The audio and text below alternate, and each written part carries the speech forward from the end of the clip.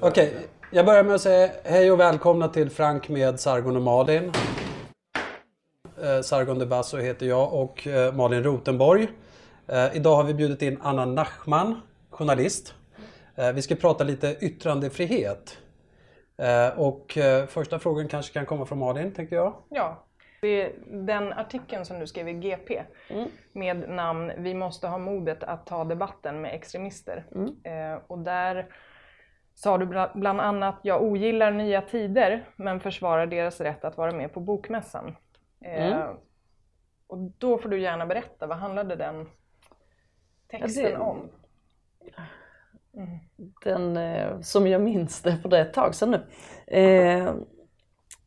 Jag tyckte att det var väldigt märkligt att det blev så mycket ståhej kring nya tider på bokmässan. Därför att det är ju en tidning med pressstöd.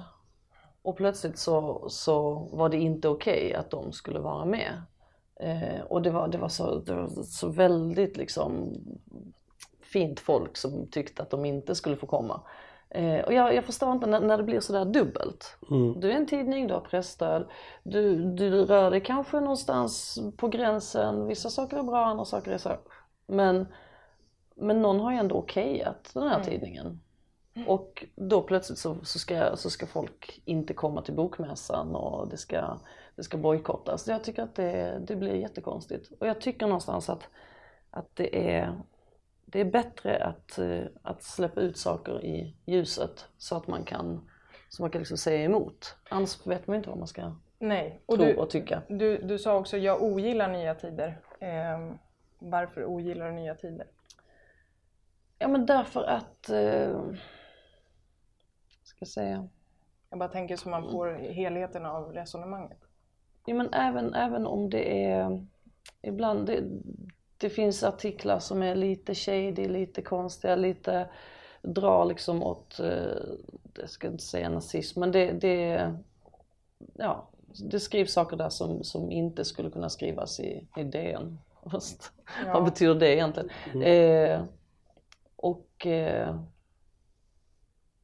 Och det ska väl, jag vet inte hur jag ska förklara. Nej. Får jag spinna vidare där då?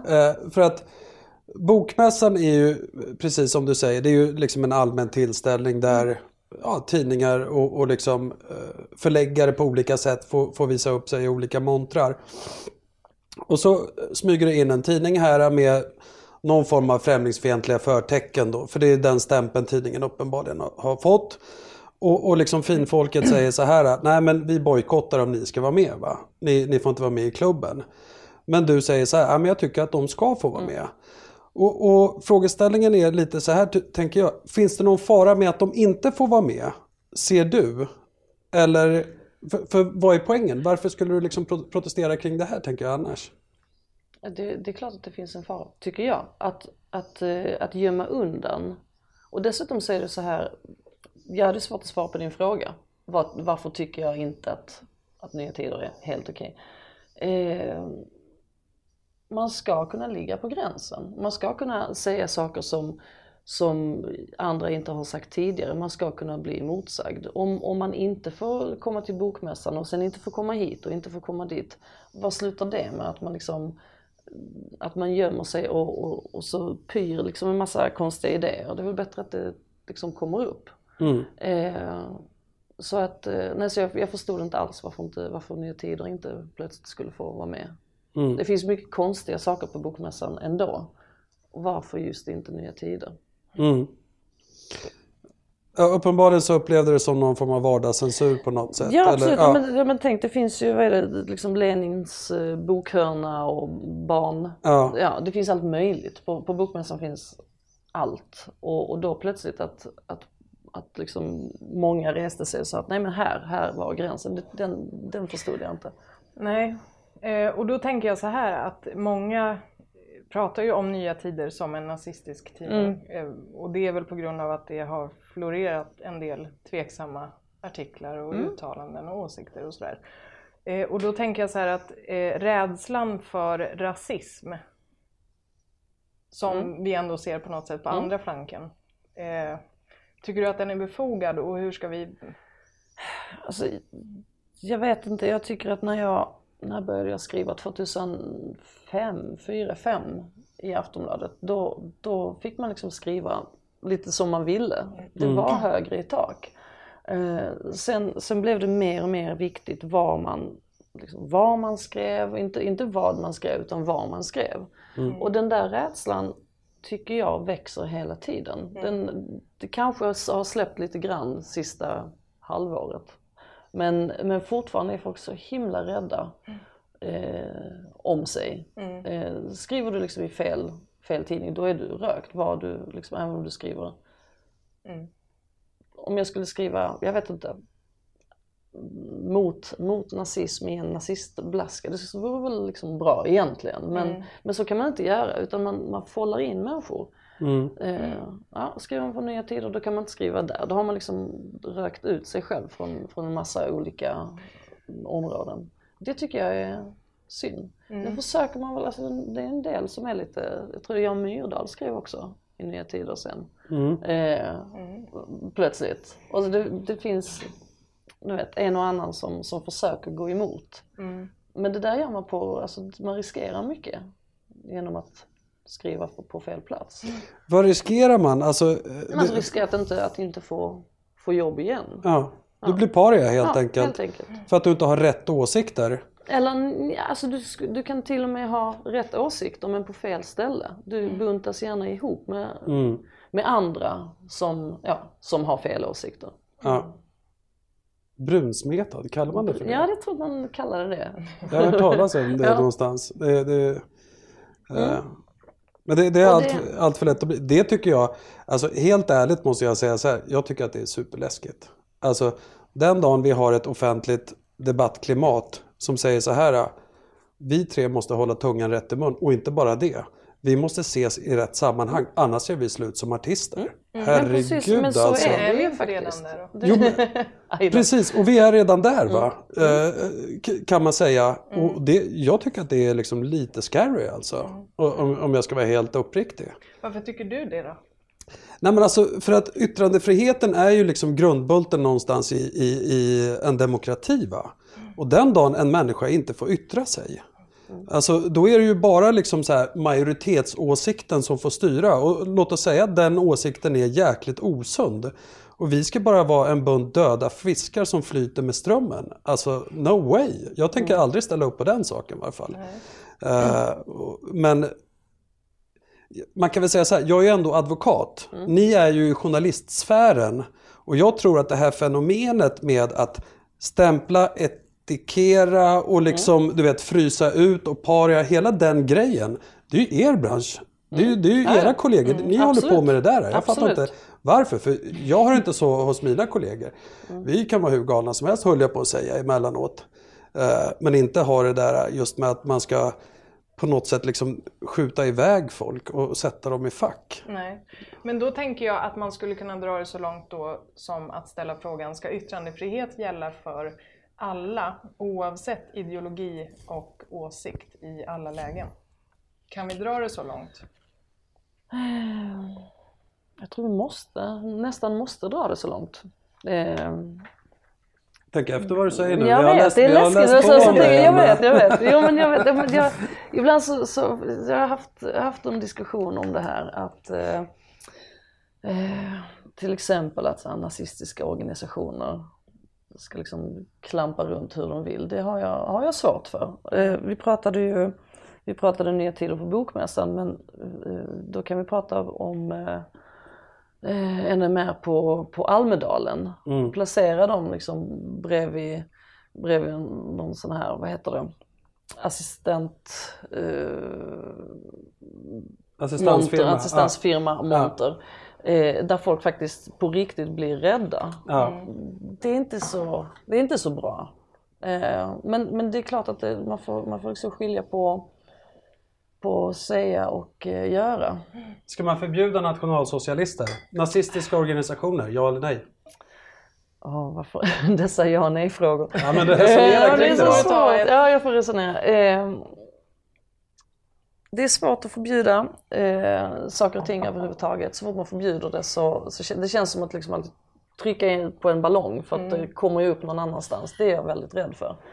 Förbjuder vi någonting så poppar det upp någon annanstans och gärna större än vad det var från början. Det tror jag också. Och om man drar en parallell till exempel Tyskland som efter andra världskriget har haft ganska hårt regelverk kring just nationalsocialistiska organisationer.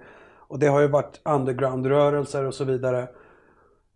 Effekten blir ju att de organisationer blir ju rumsrena, va? De lär sig spelets regler och sen liksom kommer de ut som alternativ för Deutschland eller vad de kallas för och idag sitter de i parlamentet, va? Så att jag tror inte heller på liksom att det är verkningsfullt att förbjuda. Om du har problem med den åsikten och inbillar dig att förbudslagar ska ta död på den åsikten så... Nej, det blir ju kontraproduktivt liksom. Det är det jag menar också. Jag är rädd för det också. Men som sagt, det vore ju skönt om man bara kunde säga att det där får du inte säga. Och sen försvann det. Men tyvärr gör det ju inte det.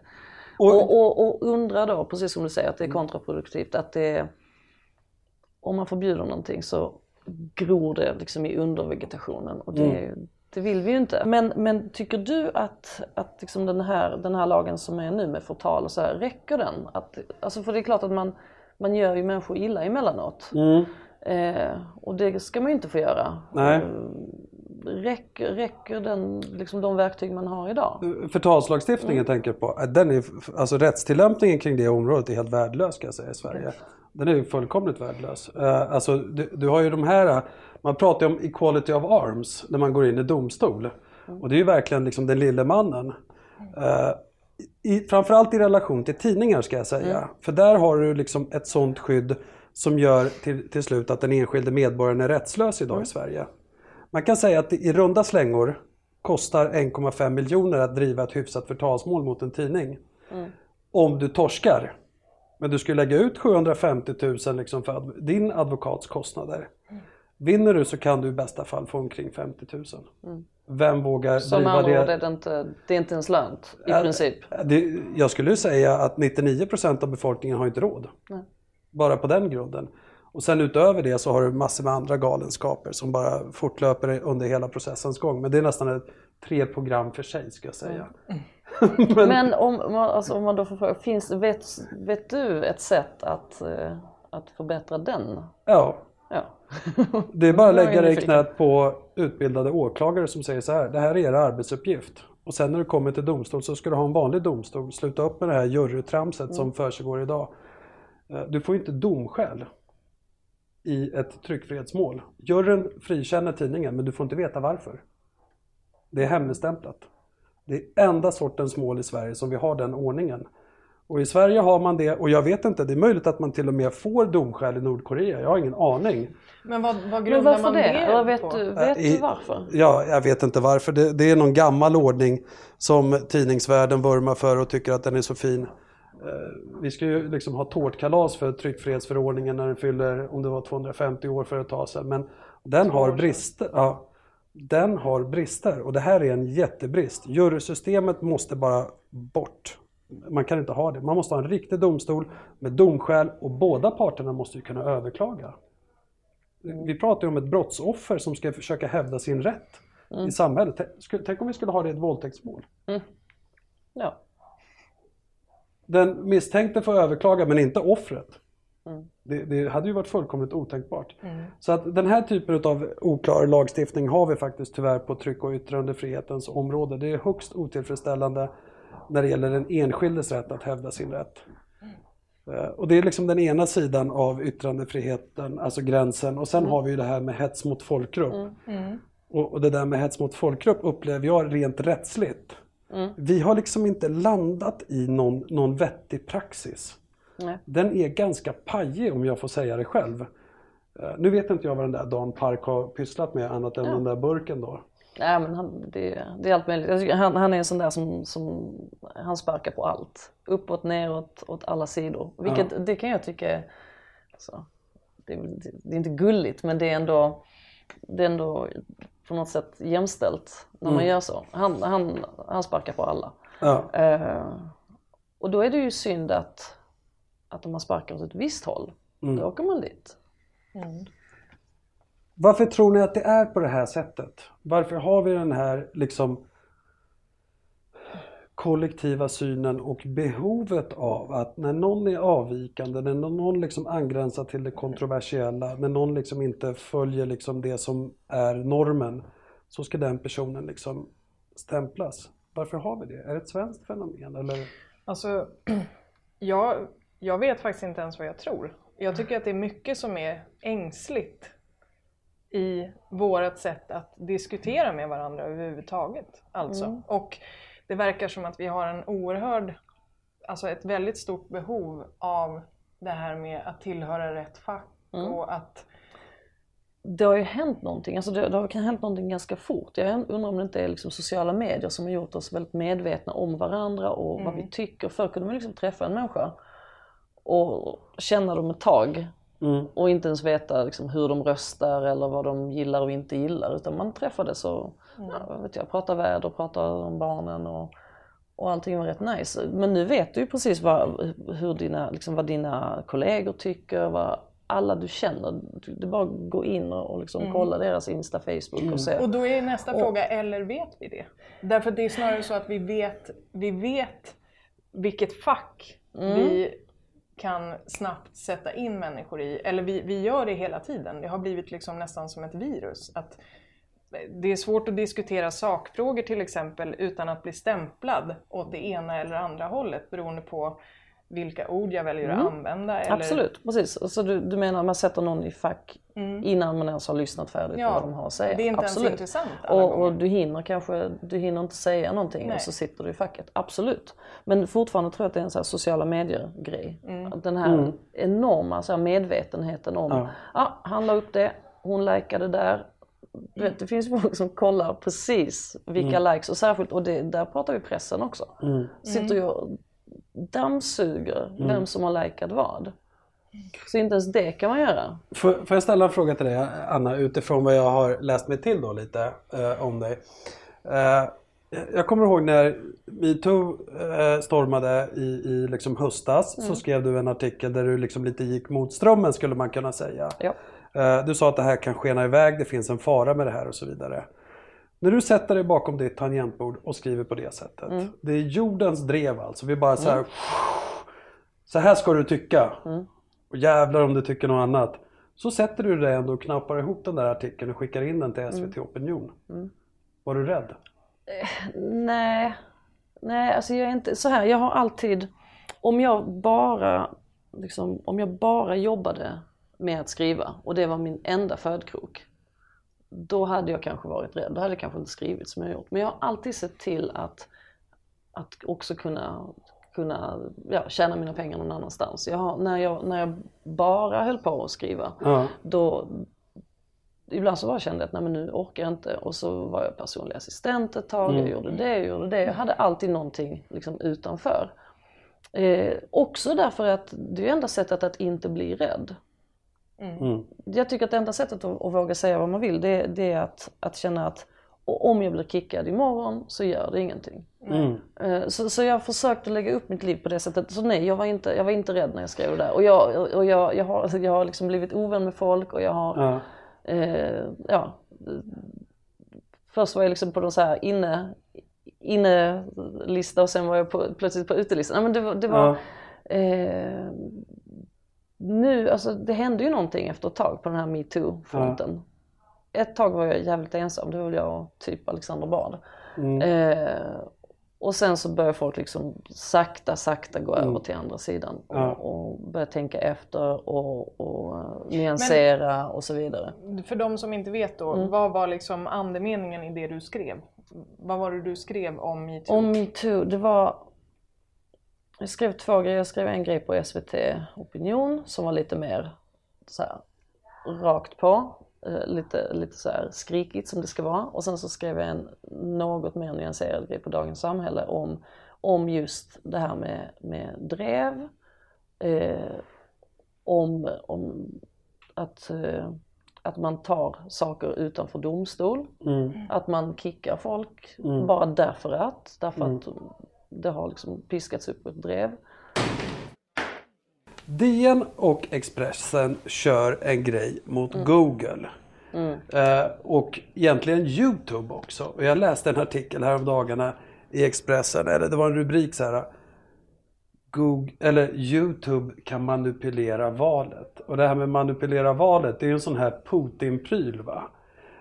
Och jag bara tänkte så här, alltså vad är det de håller på med? Alltså ska YouTube manipulera det svenska valet? Och du vet. Ja, men det är också den här Trump-grej. Ja. Oj, någon gjorde jättemånga lustiga memes med en groda, Ja. och då vann Trump. Det är någonting som är, alltså varför är man så rädd? Alltså barn håller ju på med det här med källkritik från liksom dagisnivå uppåt. Vi bara tjatar om källkritik, man måste vara källkritisk. Och sen är man ändå jätterädd. Vad handlar det där om? Jag har inte fattat den prylen. Jag läste det var någon ledare i Göteborgs-Posten, om det var igår tror jag. Där det var en person som pratade om hatet mot Google. Han beskrev det här som hatet mot Google, det här fenomenet, va? Och då säger han att det är bara ett bråk om annonsmarknaden. Det är bara plain and simple business, ungefär så. Ja, han menade ju att de likställer Google med en tidning eller publicist på något sätt. Och att det kan man inte göra. Det var väl det hans resonemang gick ut på. Ja, kanske det. Men alltså vad är grejen? Varför håller de på så här, dina kollegor? Du känner dem, jag har ju en aning. Say hello to a new era of mental health care. Cerebral is here to help you achieve your mental wellness goals with professional therapy and medication management support. 100% online. You'll experience the all-new Cerebral way, an innovative approach to mental wellness designed around you. You'll get a personalized treatment plan from a therapist, prescriber, or both in a safe and judgment-free space. Your Cerebral therapist or prescriber will outline a customized plan with clear milestones along the way, so you can get to feeling your best. With Cerebral, you're not alone in your mental health journey. We're here to empower you to live a fulfilling life. So take that first step towards a brighter future and sign up today at Cerebral.com/podcast and use code ACAST to get 15% off your first month. Offer only valid on monthly plans. Other exclusions may apply. Offer ends July 31st, 2024. See site for details. Shopify helps you sell at every stage of your business. Like that, let's put it online and see what happens stage. And the site is live. That we opened a store and need a fast checkout stage. Thanks. You're all set. That count it up and ship it around the globe stage. This one's going to Thailand. And that, wait, did we just hit 1 million orders stage? Whatever your stage, businesses that grow with Shopify. Sign up for your $1 a month trial at shopify.com/listen. Varför bråkar de med Google och YouTube? Liksom? Har de inget annat för sig? Men jag tror, nu pratar vi nog makt igen. Ja. Var är makten? Förr var makten, man var på tidningen, man skrev någonting, det fick jättestort genomslag. Ja. Och nu jag menar, alla papperstidningar är ju liksom på väg ner. Och nu finns det bloggare eller vloggare eller folk med, som har liksom större makt än en stor dagstidning. Jag tror att just den här maktförskjutningen som pågår, det är som en pendel som bara liksom flyger runt. Den är så läskig.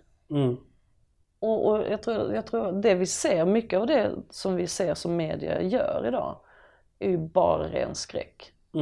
Nu förlorar jag jobbet eller kanske imorgon eller och så kastar man liksom de här bollarna liksom, det är Google eller det är YouTube eller vi måste få stopp på det, men egentligen kanske det bara handlar om den här skräcken för liksom att brödfödan ska ta slut.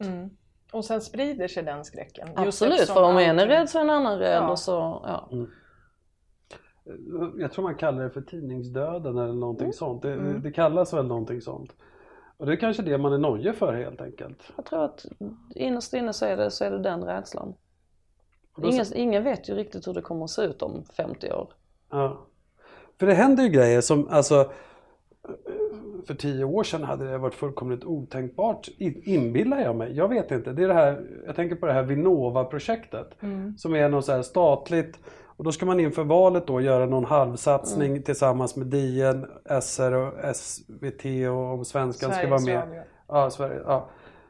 som handlar om att man ska beslå så att säga fake news i andra medier. Alltså den typen av så här alltså var projekt. det någon sån här, det här sägs men det är inte sant. Ja. Det här är en myt. Ja men just det, och hälften av det där var inte liksom... Ja. Nej men alltså, vad tycker du om sådana initiativ och projekt om jag säger så? Det är jättefint om man försöker just beslå de här antagandena eller det här. Det är väl jättefint. Men jag minns, det kanske var den där. Det var så här, det här sägs och det här är en myt. Och så höll de på så där. Och det, alltså, hälften av den där, eller liksom 3/4 var ju inte, de lyckades ju inte slå sönder de där myterna. Och då blir det bara jättekonstigt att slänga upp det och säga, men titta de har fel. När folk faktiskt kan läsa innantill och läsa liksom på olika plattformar och bilda sig en egen uppfattning. Ja, det är ett underkännande av folkets förmåga att värdera källkritik. Och jag tror att just detta underkännande av folket, överhuvudtaget så pågår det ju någon form av otrolig så här nedvärdering av folket. Hur då tänker du? Ja men det vad ska vi säga om för alltså, jag tänker på förr var liksom arbetaren var ju liksom någon som man såg upp till. Det fanns liksom arbetarlitteratur och man såg upp till människor som hade ett vanligt knäg. Det gör man inte idag. Och även tycker jag i media så framstår ju folk som det här är nobody. Han är dum, han röstar på SD, han sa så här, nu ska vi gå och knacka på hans dörr och se till att han blir av med jobbet. Ja. Det är konstiga, det är så konstiga drev mot vanliga människor som tyckte jag gick förbi någonting sånt där igår, att visar sig att massa lärare har högerextrema åsikter. Ja, men tänk om de är jätteproffsiga på jobbet och inte plockar fram. Alltså man är liksom nere på folket-nivå. Ja. Man granskar inte uppåt, man granskar nästan neråt. Nej. Och det tycker jag det är liksom ett så här tecken i tiden. Jag tror var det inte Paulina Neuding som skrev någon så här bra text om Peter Stormare. Eller inte heter han inte, han heter någon annan stormare. Vad fan heter han? Springare heter han. Springare. Inte stormare, springare. Fan. Trött den ena är skådespelare och den andra är polis. typ precis, polis. Men det är polis, det är same. Men springare, att man är så jäkla rädd att inte råka hamna på springaresidan. För där står pöbeln. Och den där rädslan att inte vara, man ska inte vara folket. Den är konstig. Det är någonting, det är liksom ett klimat idag. Se ner på folket. Får jag fråga er båda två en sak då? I och med att ni är journalister och just den här ängsligheten som ni pratar om i medievärlden. Va? Det vill säga, handlar det om liksom stålar eller handlar det också delvis om makt? Det vill säga att få vara den som liksom formulerar, ger verklighetsbilden till folket. I och med att det nu har poppat upp så att säga konkurrenter, för det är ju det är. Alltså alternativmedia är ju konkurrenter till de traditionella medierna. Och vilken vloggare som helst eller galen advokat kan sätta igång en webb-tv-projekt i källaren och stöka till det. Alltså vi är ju alla på något sätt utmanare i den bemärkelsen. Vad är de oroliga för? Är det degen eller är det bara kicken av att få bestämma? Eller både och? Eller går det inte att skilja dem åt? Alltså det kan mycket väl vara kicken också. Men jag tror att etablerad media har nog inte sett sig själva som någon med makt. Tvärtom, vi bara vill berätta sanningen, vi kommer underifrån. Alltså man är någon med makt som påstår att man inte har makt. De där är luriga. Och nu låtsas man ju inte om att man förlorar sin makt, fast det är det man gör. Men jag kan inte svara på frågan faktiskt överhuvudtaget. Men däremot så tycker jag att man har fel fokus på något sätt på tal om yttrandefrihet. Och att representera olika grupper i samhället och sådana saker. Och det som du sa med att det lätt blir en tryckkokare och sådana saker, det är ju det vi ser. de här högerextrema tidningar, vänsterextrema tidningar och allt möjligt som har hur mycket läsare som helst. Som frångår traditionella medier och hatar etablissemanget och allt det här liksom. Det måste ju finnas en anledning till. Alltså jag tror att man måste liksom sluta och dumförklara alla som röstar på SD. Sluta dumförklara alla som läser de här tidningarna. Och istället börja titta på varför gör människor det? Vad ligger till grund för det? Och inte bara kalla folk för pucko. Alltså för att vad ska hända? Ska man ta tillbaka människor genom att läxa upp människor och säga att det som du tror eller tänker är fel? Du ska lyssna på det här. Det här är rätt. Alltså då har man ju på något sätt, det är samma sak tycker jag politikerna. Alltså jag tycker det är sån lekstuga. Alltså på något sätt så är det ju så här att om vi har en demokrati och så röstas in ett parti som man får tycka precis vad man vill om och som är helt oväsentligt just för det jag pratar om nu. Därför att de röstas in på frågor som de tar upp och som uppenbarligen många människor tycker är viktiga. Vad gör man då? Jo, man stänger ute det partiet för man tycker att ni har fel åsikter och alltihopa.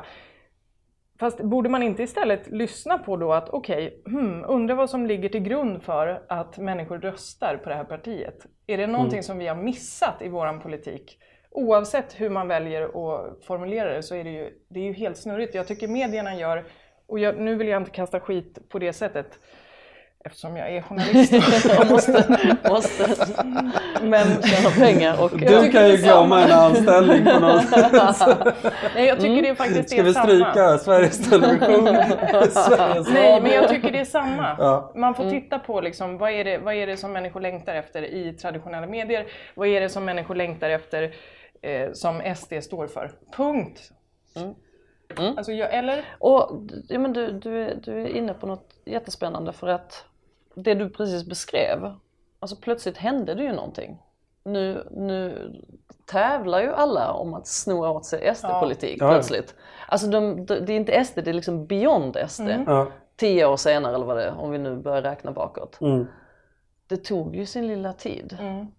Och innan dess var det så himla räddhågset allting. Och nu kan vi börja prata lite friare och tänka och tycka och liksom snå åt oss så här SD-poänger.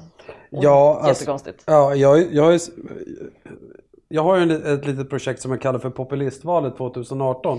Där jag klankar ner på lite oklara lagförslag nu och de accentueras ju ju närmare valet vi kommer, desto galnare blir det. Och jag såg ju någon moderatpolitiker som var med i en webb-tv-sändning på Dagens Juridik. Och jag bara tog mig för pannan och så hörde jag rätt alltså. För att det skulle liksom inte Jimmie Åkesson någon dag i veckan ta i munnen de extremförslag som han bjöd på, va. Men det är ju liksom precis där som du säger, desto närmare vi kommer och sen liksom alla vill knäcka den här SD-koden och så vidare. Men om vi återkopplar lite till det du snackade om, Malin, för det är lite det Anna snackade om tidigare också. Vi har en oönskad utveckling, säger vi. Vi har oönskade åsikter i samhället. Hur hanterar vi dem? Ungefär som nationalsocialister. Du säger så här, alltså det är inget alternativ att förbjuda. Jag vill inte att det finns, men det är att förbjuda...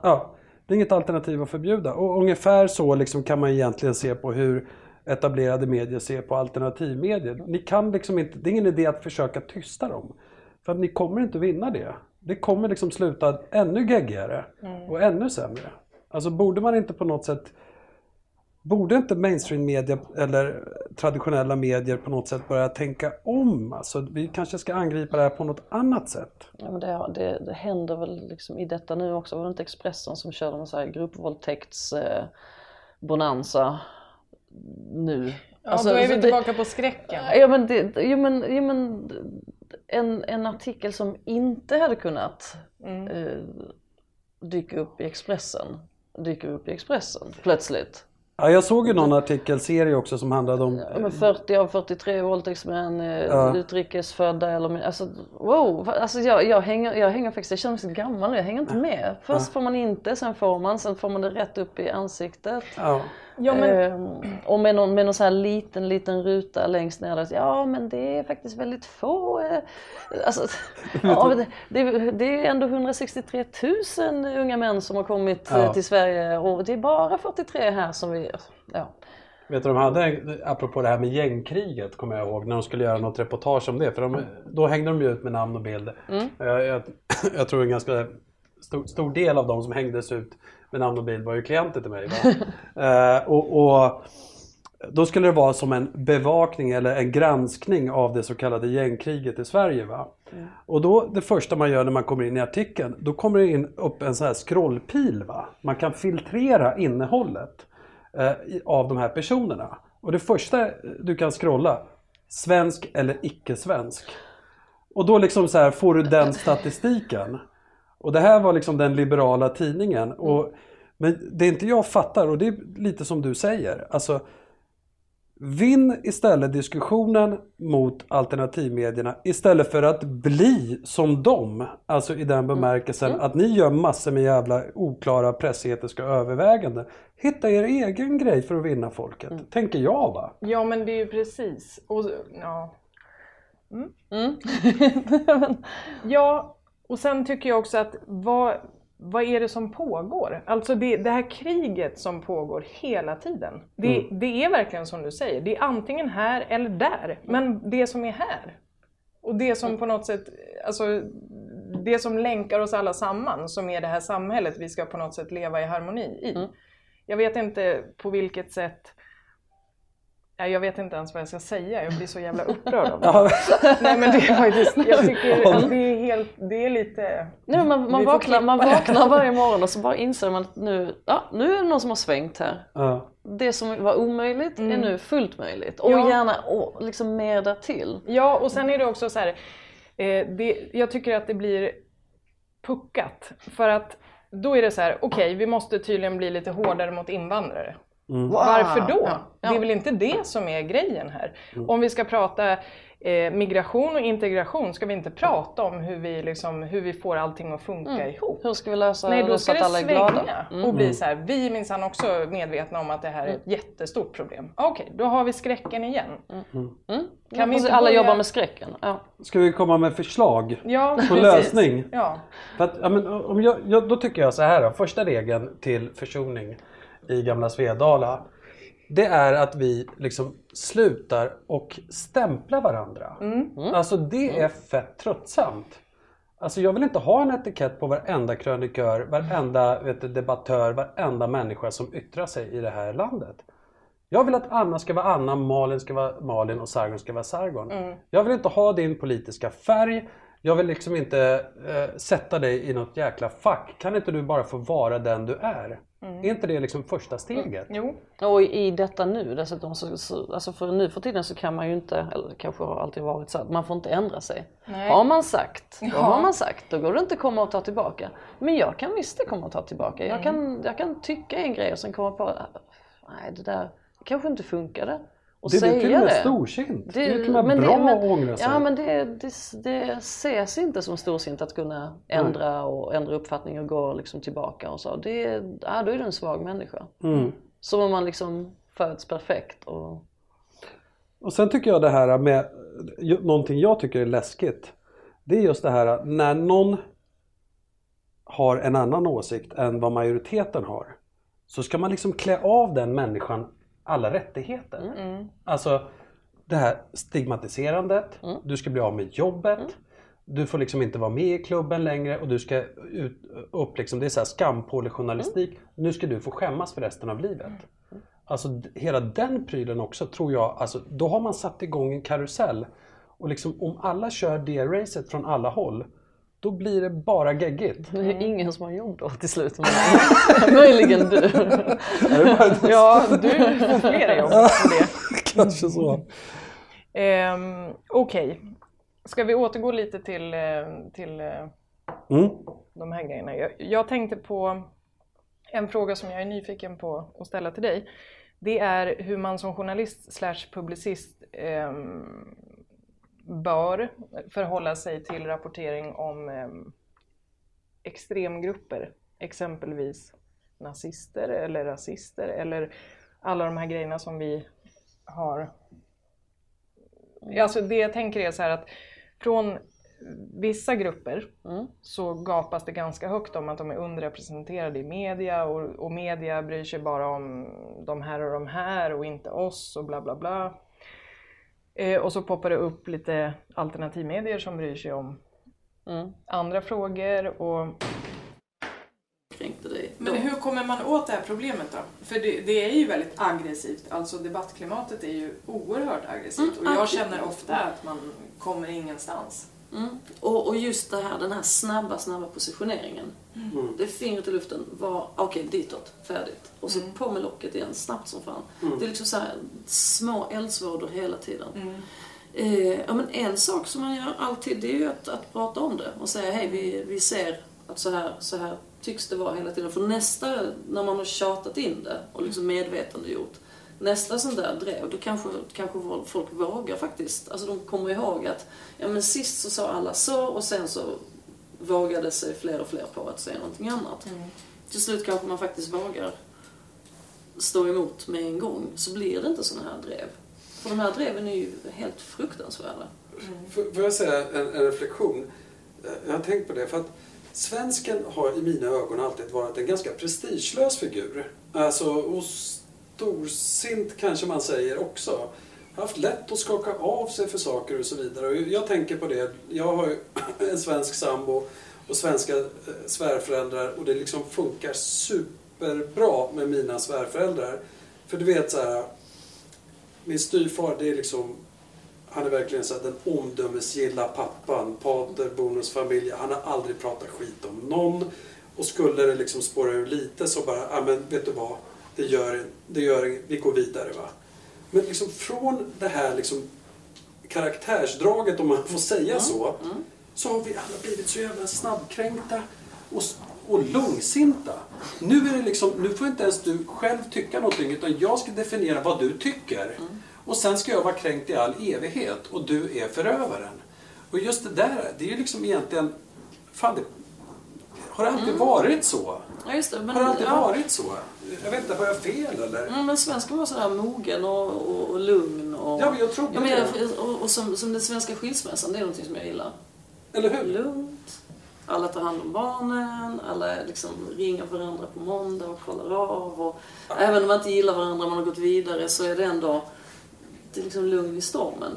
Ingen hets. Men är det inte så att det är mycket ett medieklimat och vanliga, lugna, skötsamma människor dras med?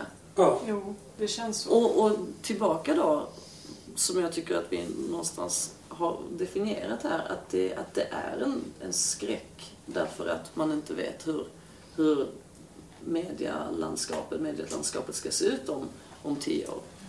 Folk vet inte liksom vart de är på väg. Alla hugger efter klicken. Och då blir det titta, nu händer något bra, vi kör på. Det spelar ingen roll vad som är bra eller dåligt. Eller...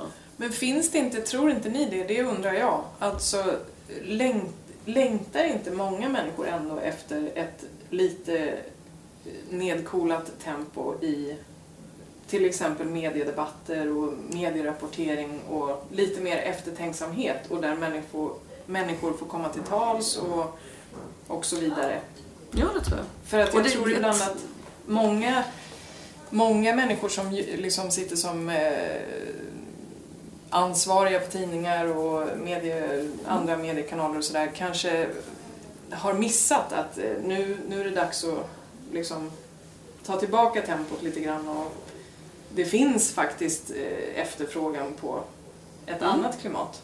Jo, och det kommer ju märkas. Det är ju sådär att man hittar ju tillbaka till vad människor vill ha. Så det kommer att bli bättre. Men inte riktigt än kanske. Nej. Nej, men jag tror också att det sansade samtalet har absolut en plats hos... Men är det inte det som händer med poddar och folk pratar och pratar? Och så det är ju rätt stort. Det är jättestort. Så det kommer. Ja, vi hoppas på ljusare tider och vi tackar dig än en gång, Anna, för att du kom. Superbra. Tack. Tack.